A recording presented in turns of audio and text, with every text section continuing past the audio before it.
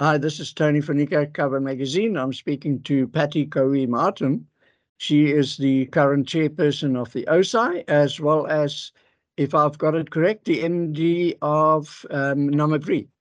Yes, Right, yes, Patty, Tony. thank you very much for talking to me today. It was great to just catch up quickly. Thank you, Tony. Yes, the question is, what is the role of the chairperson of OSI? Yes. Um, Now, OSI is an organization that's standing for the Organization of East and Southern African Insurers, meaning it's a whole, when you take East Africa and then you take the Southern Africa, all the combination of the two makes up OSI. But we can proudly say that we also have the rest of Sub-Sahara Africa also participating quite with us as an organization. So yes, my role as chairperson of such a big organization is it's playing a very critical role and very crucial role in the sense of the governance role of making sure that the institution is properly governed and that there are proper governance structures in the organization. Um, so yes, over the last 5 years that I've been the chairperson, we have made sure that we have a proper uh, board, management board. We have made sure that this board is represented throughout the rest of Africa where the organization is applicable. So we have made sure that those representatives are on board. And from what I can remember, we have grown the institutions almost twofold, and we can proudly say we have over 23 board members as we speak now. And we have, as of late, the latest who joined was Sudan, members from Sudan. We also had members from Burundi joined us and also DRC. So it is an institution that definitely adds value. And as the chairperson, my role is to make sure that this institution is governed in accordance to the appropriate governance structures, that all the board meetings are taking place effectively and when they should. We normally meet 3 times a year. And that we have also succeeded during the COVID times to make sure that we had virtual meetings so that the institution don't go behind in terms of governing it.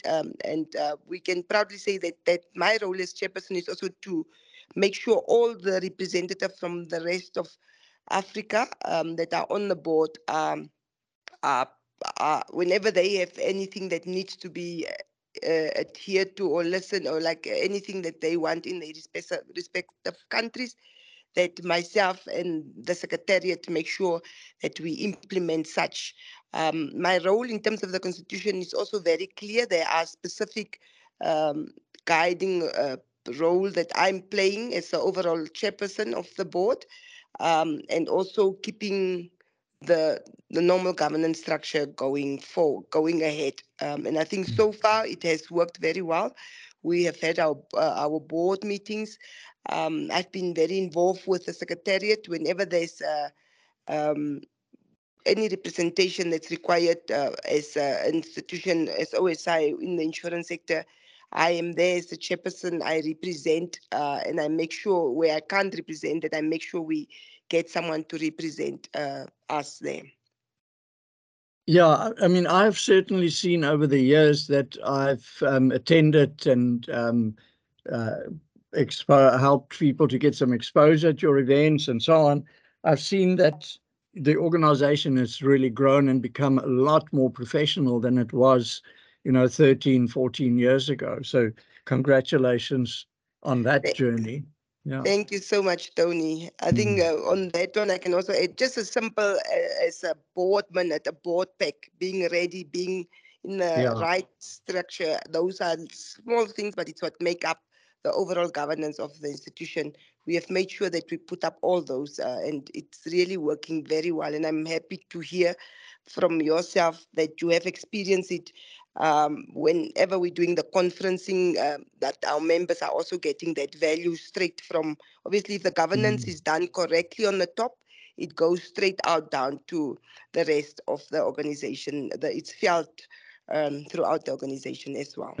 Yeah, absolutely. Now, Patty, just in terms of current developments at OESAI, because you've also been involved with OESAI for a long time, but what excites you about current developments? Is there anything specific that stands out?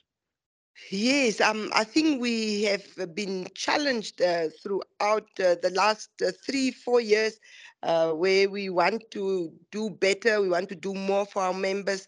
Whenever we approaching new members, they will ask us, what is the value, what is the benefit, why should I be joining OESAI? Um, and it made us to think also ahead and to stay ahead of the game. And I think COVID has also proven to us that one can be more creative, and throughout that time, we've become very creative in what we put to the table. We went all the way to, we started doing more webinars to our members.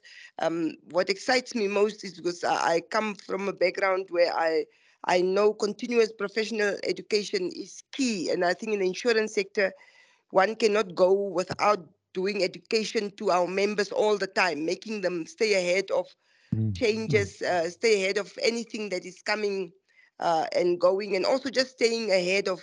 There's so many sectors in the insurance sector where we always continuously need training and need to be updated on different areas, from engineering to just the normal basic of what is reinsurance to there's so many, Tony, I can mention the whole day, but what excites me is that we have definitely started to look at the segment of our customers, which is obviously we have insurers, we have reinsurers, we have uh, when you talk about insurers, we have life and non-life. We have intermediaries. All these people are our members. We have added another segment, which is the youth. We have different associations that belongs to us as well. So in order to be of value to all of them, we had to be more creative. And I think the youth is plays a critical role in all of this. And we have and we always say, everyone, whenever you ask how did you join the insurance sector, they will tell you, no, I joined the sector by accident, or it was just by pure luck. I was here and this happened. It's never a set structure of, so there's never been a journey of pre-planned and so on. So we have started to implement structures where, like I said, the youth is now also part of us, or the younger professionals. And this last 3 years, actually, I was even trying to refer to 2 years. This year, we have successfully done our a course where we getting all the young professionals on different companies to participate. And this year, I'm so proud to say we had over 54 teams, which is exceptional. And each team, I Wow. think, consists of 4 people. So, and that was throughout the rest of Africa. We had from, I think, if I'm right, 33 countries, yeah, around there that were participating. So it's really, that's, and then it's been sponsored by Ghana Re.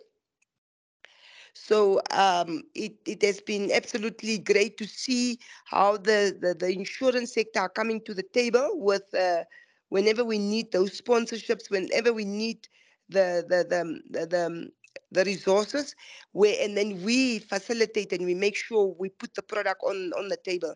So this initiative by OSI and Ghana Re it is a standout. It's been coming on along for the past 3 years, and it has just grown and grown and grown. And throughout the courses, it lasts normally for a whole month, where the participants were compete against each other all over the world, all over Africa.